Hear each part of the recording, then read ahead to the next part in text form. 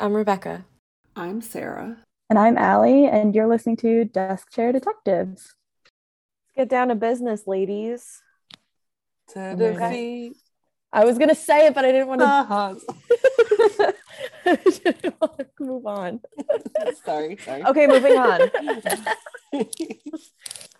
All right. So today's story has a lot going on in it. So we're gonna talk about a man named Arnie Cheyenne Johnson.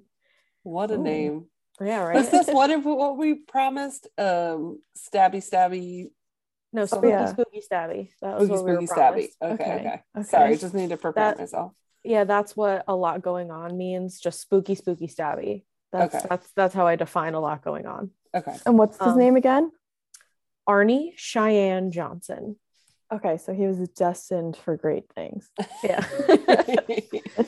So I had never heard of this guy or this story until last year when I watched a movie that was loosely based on real life events that involved him. Ooh. So this movie was released in 2021 and it was part of the successful horror film franchise, The Conjuring. I've never seen any of those. Yeah, I'm like a horror movie person, so they're terrifying. They're so scary. I don't know. I'll get into it, but the movie that I watched was The Conjuring, The Devil Made Me Do It. And this movie details the real life case of the exorcism of David Glatzel, who was an 11-year-old boy, the demonic possession of Arnie, who was 19 at the time of the story, and then the murder of Arnie's friend and landlord, 40-year-old Alan Bono. Oh my God. Alan. Yeah, so that's how we got spooky stabby. Exorcism, possession, murder. What do they say on TikTok? I claim no negative energy. I haven't made it to that TikTok yet. Yeah, I did. I sent you a couple haunted ones and now they pop up on my feed all the time. So this movie, The Conjuring, The Devil Made Me Do It, to me was like kind of silly in my opinion. Like I would give it like a 4 out of 10. I thought it was like way too hokey and like not at all what I was expecting. So don't see the movie. Yeah, this is not an endorsement for the movie. But when I learned that it was based on true events, I was like really interested in knowing like the reality of the story, not like the Hollywood adaptation of it. So here's the real story behind The Conjuring, The Devil Made Me Do It.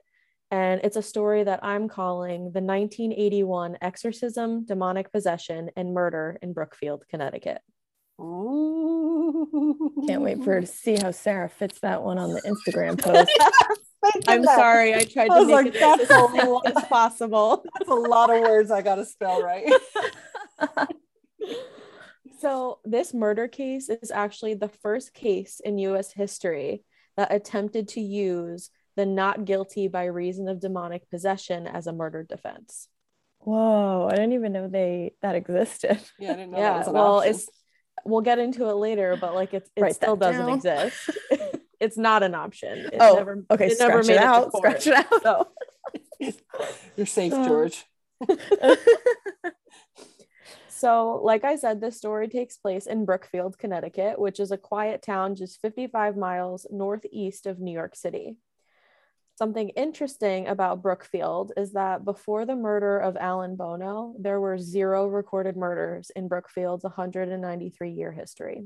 Wow. Pretty good. Yeah. Right. Well, until this. So, long story short, Alan Bono was murdered by Arnie Johnson in February of 1981. And Arnie claimed that he was possessed by the devil at the time of the murder and had no recollection of what happened. Yeah. Not good. So before the murder even happened, the story starts before that in the summer of 1980. So 19-year-old Arnie Johnson and his fiancée, Debbie Glatzel, started noticing strange behavior in Debbie's 11-year-old brother, David. That summer, David had told his family that he was being bothered by an old man. He claimed that this man would taunt him and that he was really scared of him. Nope. No. in No. the beginning of this, like Arnie and Debbie thought that he was trying to get out of chores or using this for like attention. So they didn't believe anything he had to say, which is like concerning because if in today's age, if a little boy was saying an old man is bothering me, like you would do something. But I guess in the 1980s, they didn't really care. Yeah. Oh my God. So David like wouldn't stop expressing his discomfort with the old man. He kept telling his family like what was going on, and eventually these like visions became more violent in nature. And he told his sister that he was seeing this man with big black eyes, a thin face with animal features and jagged teeth, pointed ears, horns, and hoofs. Not a good sign. Not a good Sounds like sign. that thing from Narnia. Mr. Tumnus. Yeah. He did not want to go to Narnia. I would expect that this would be a lot more aggressive and scary than Mr. Tumnus. Honestly, though, So like dark side better. Yeah.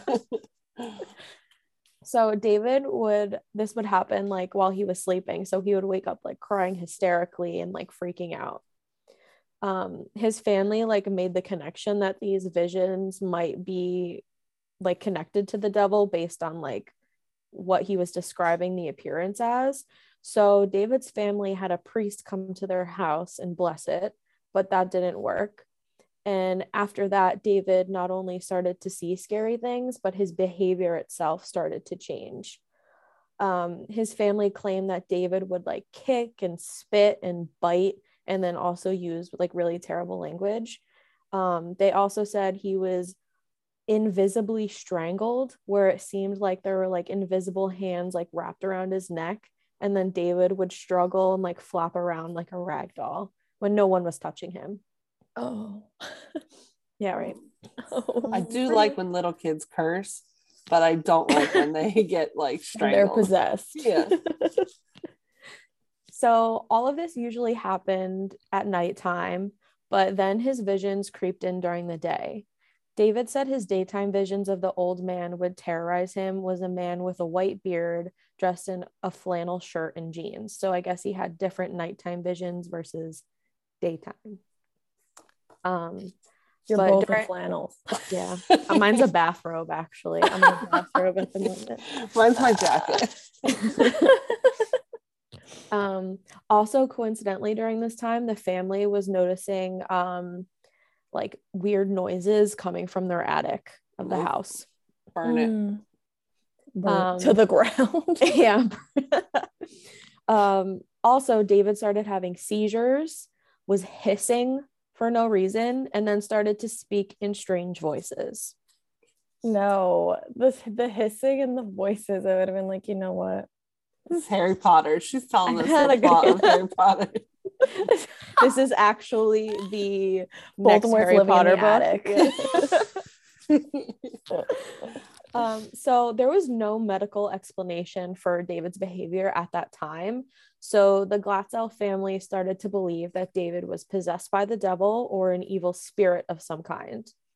They needed to do something to try to help him. So they enlisted the help of paranormal investigators and demonologists, Ed and Lorraine Warren.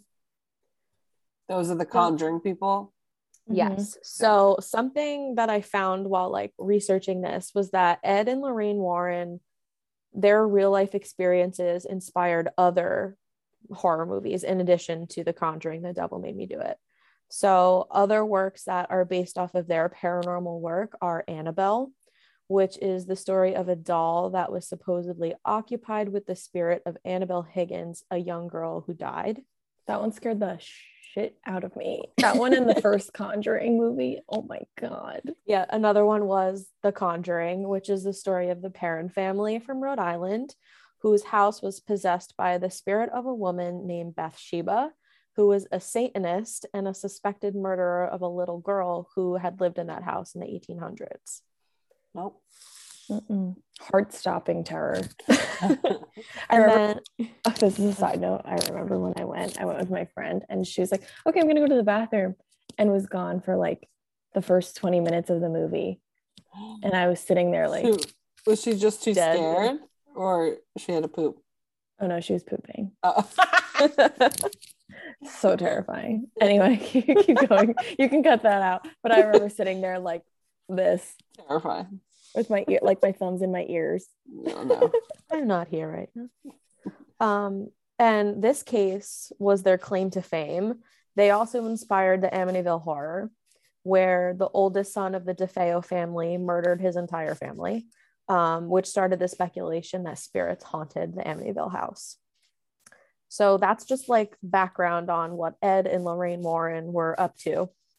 They had their foot in all of these events. So when the Gotzels brought in Ed and Lorraine, they were convinced from the start that David was possessed.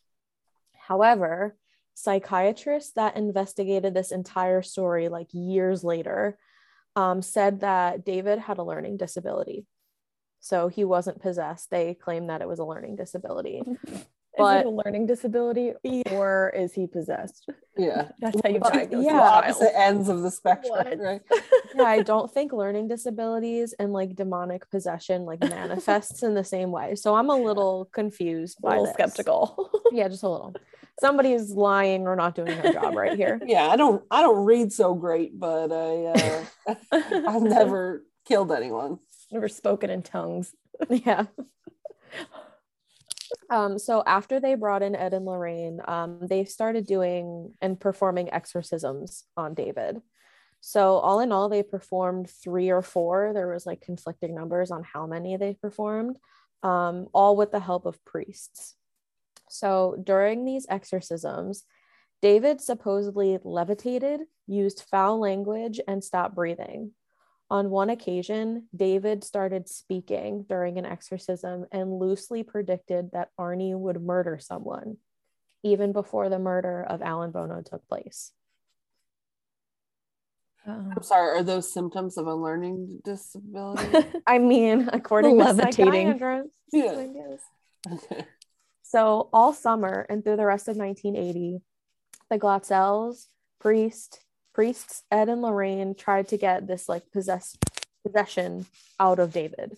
According to some reports, during one exorcism in October of 1980, Arnie taunted the demon. He told the demon to stop possessing David and to, quote, take me on and leave my little buddy alone.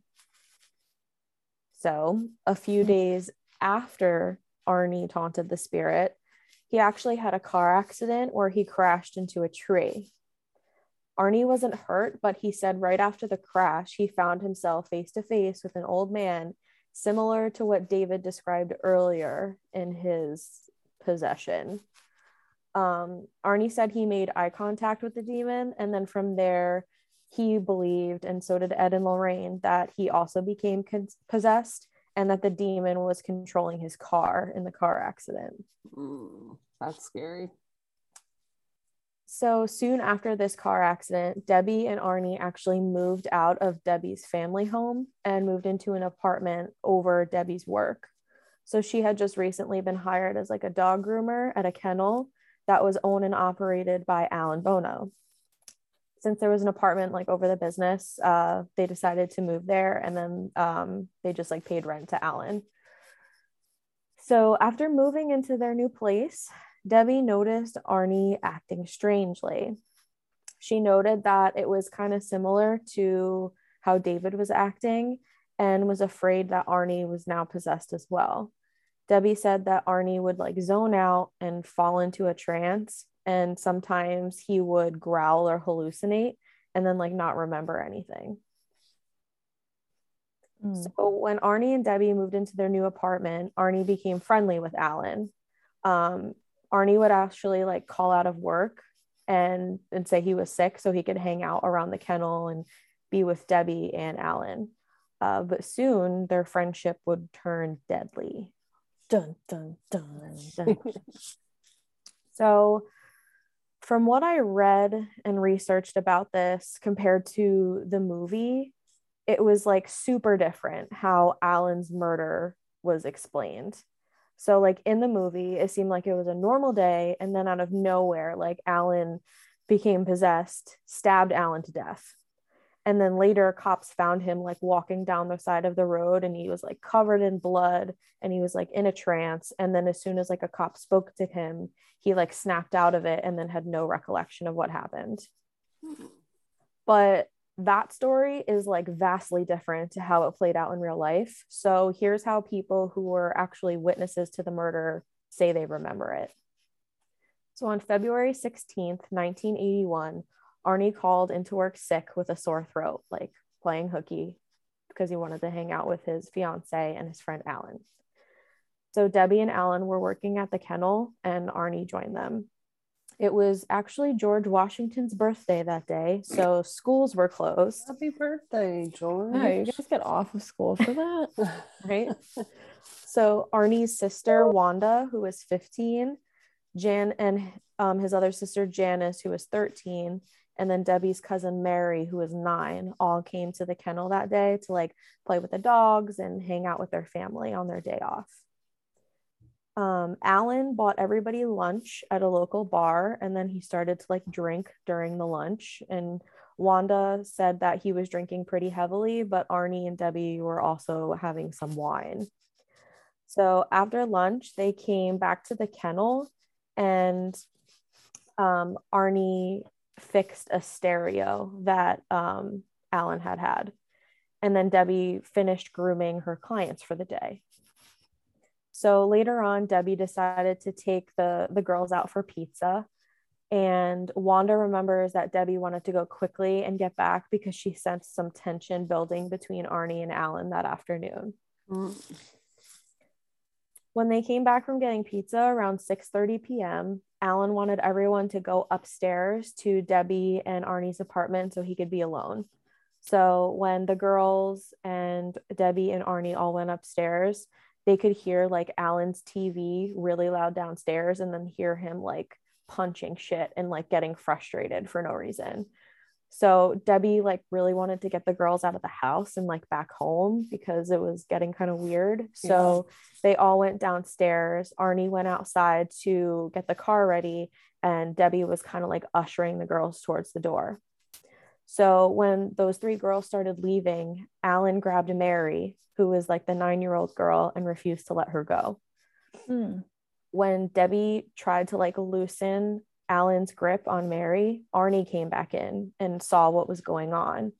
Arnie told Alan to let go of Mary, and Debbie was kind of like in between all of them. It was like a weird altercation where Alan had control of Mary, Debbie was trying to get him off, and then Arnie stepped in. It's like a hot mess. Yeah.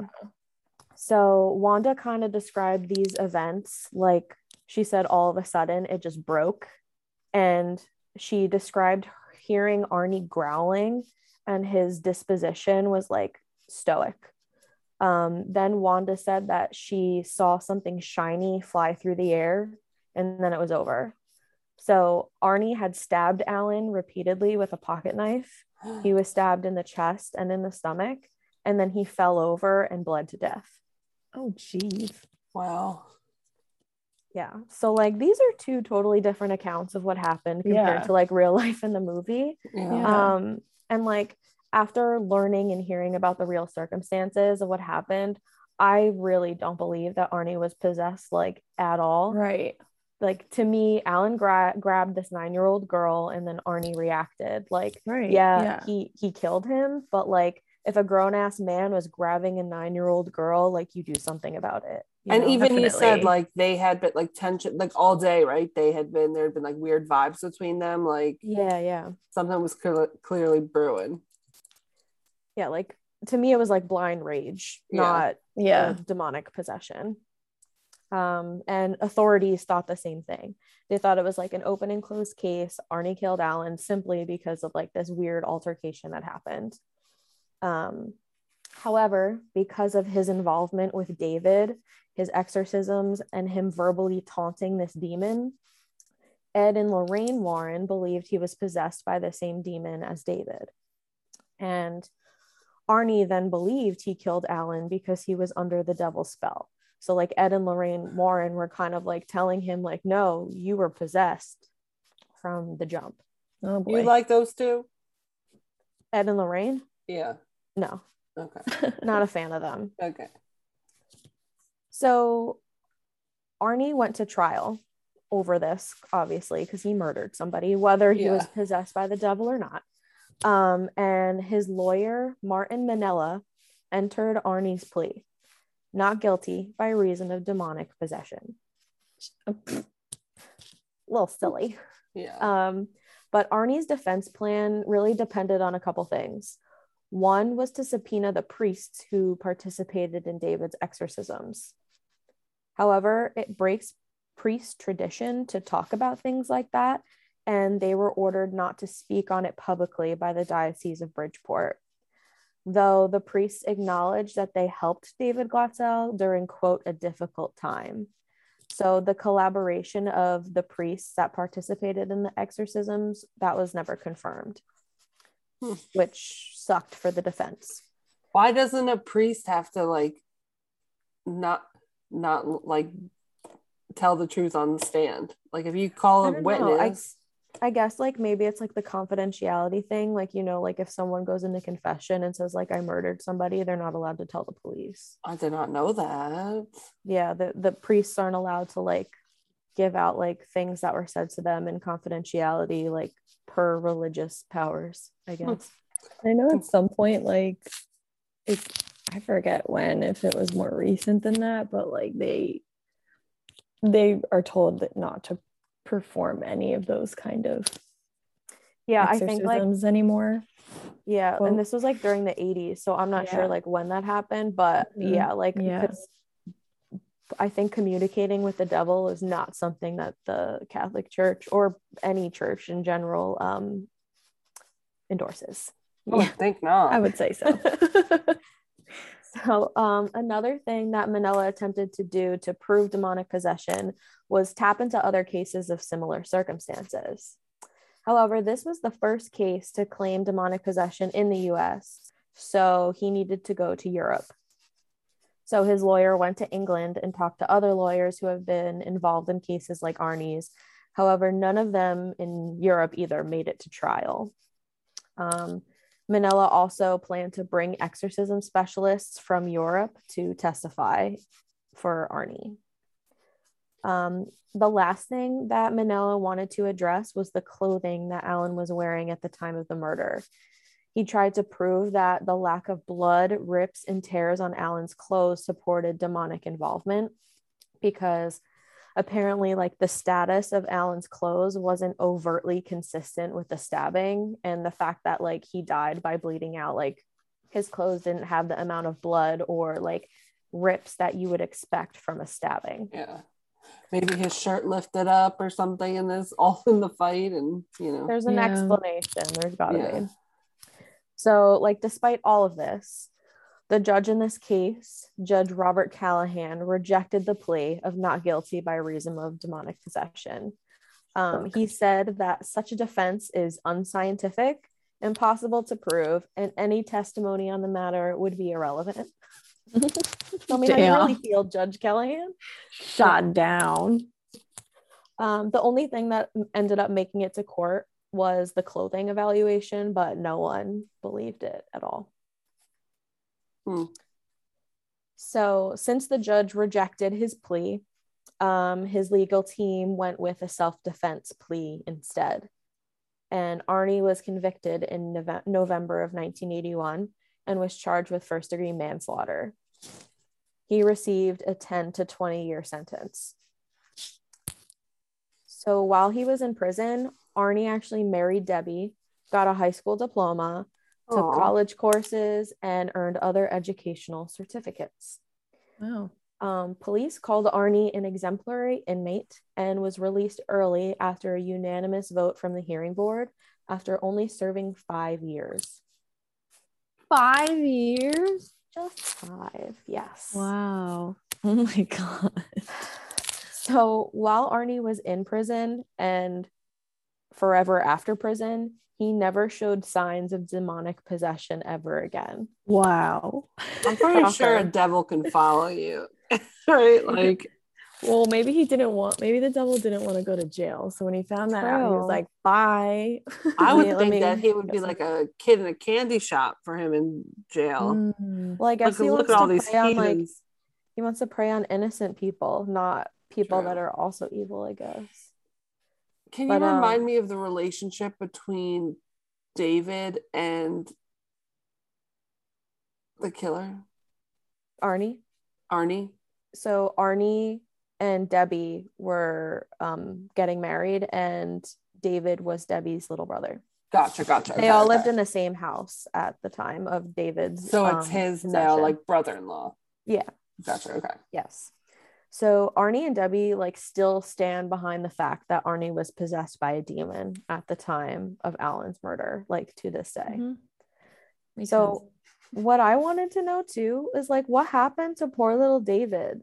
I was just gonna ask you. Yeah, like there was so much media attention like during this time that he stayed away from literally everything since. So it's kind of hard to say like what happened to him after Arnie was like quote unquote possessed. And also it got kind of overshadowed by like Arnie and the murder and the whole big spectacle with Ed and Lorraine. So what I did find is that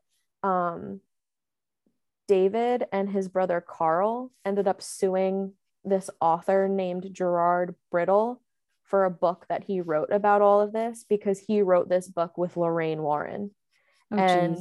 They claimed it violated David's rights to privacy and that it was, quote, an intentional infliction of emotional distress. Oh, poor David. Yeah, that's sad. You know, they didn't even give him a cut of like the money. I don't even know. Like, there's not that much about him because he just wants to stay like away from everything. Yeah. Because like they really think that they took advantage of his situation to like really blow it up into this like sensationalized story. Yeah. And even his own family too. Like he was clearly going through something. Yeah. And then like your brother-in-law is a jerk and he's like, oh yeah, me too. Right. Yeah. Like Carl, his other brother, said that this entire story was made up by the Warrens and that they took advantage of his like mental health issues for money and attention. But today, Carl said that David is doing better and is healing from like the mental illness that tormented him as a child.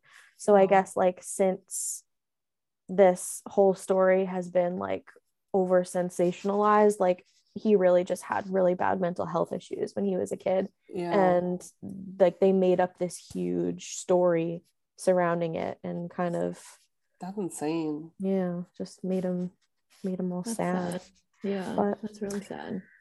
But yeah, that is the story of the 1981 exorcism, demonic possession, and murder in Brookfield, Connecticut. Spooky, stabby. You were not wrong. Yeah, you were wrong. I don't like it, honestly. There's like a few things I really don't do well with. Sharks, mold, like things with eyeballs in scary movies. Ooh, yeah. Old people in scary movies, and like devil things. Those are my top 5 no-nos. And that had like 3 out of 5. Sarah, have you seen the movie The Visit? Yes, I have. Did you like freak out? I did not like that. Old people should not be scary. I love that movie. It was so good. You do. So I've never seen it. Movies. Oh my god. You don't like germs, do you?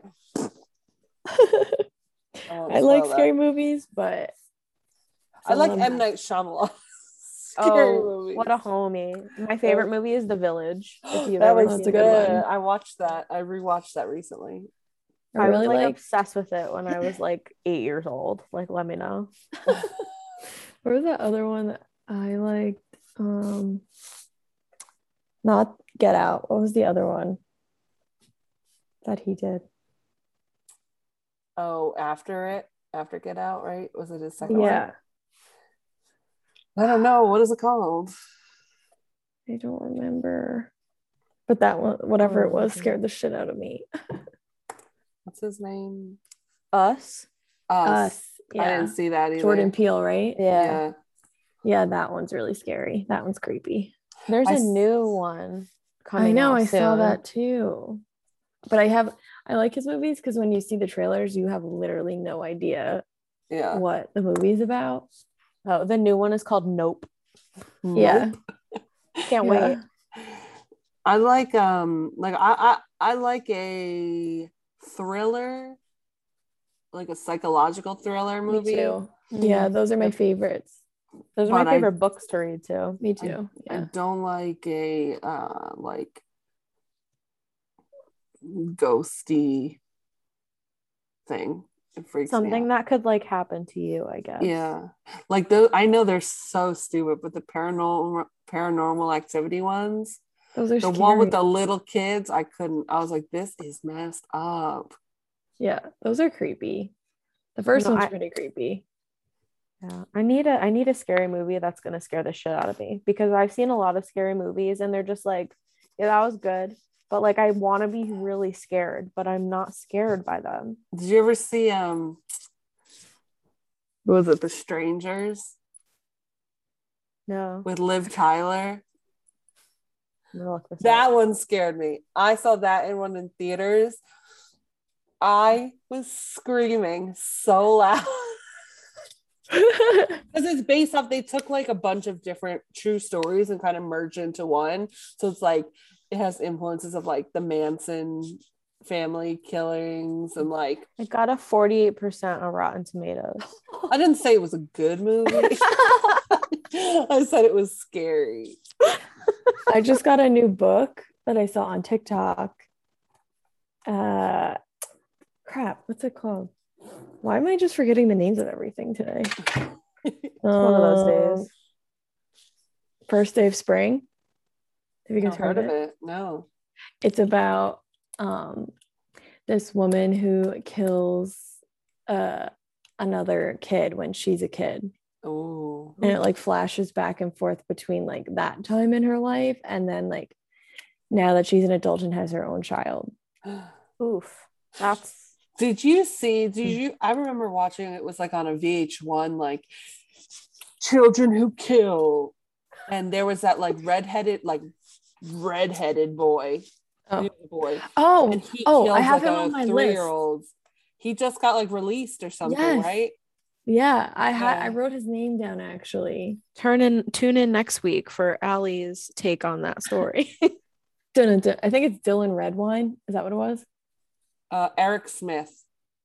Do I have him on here? Wow, what a basic ass name.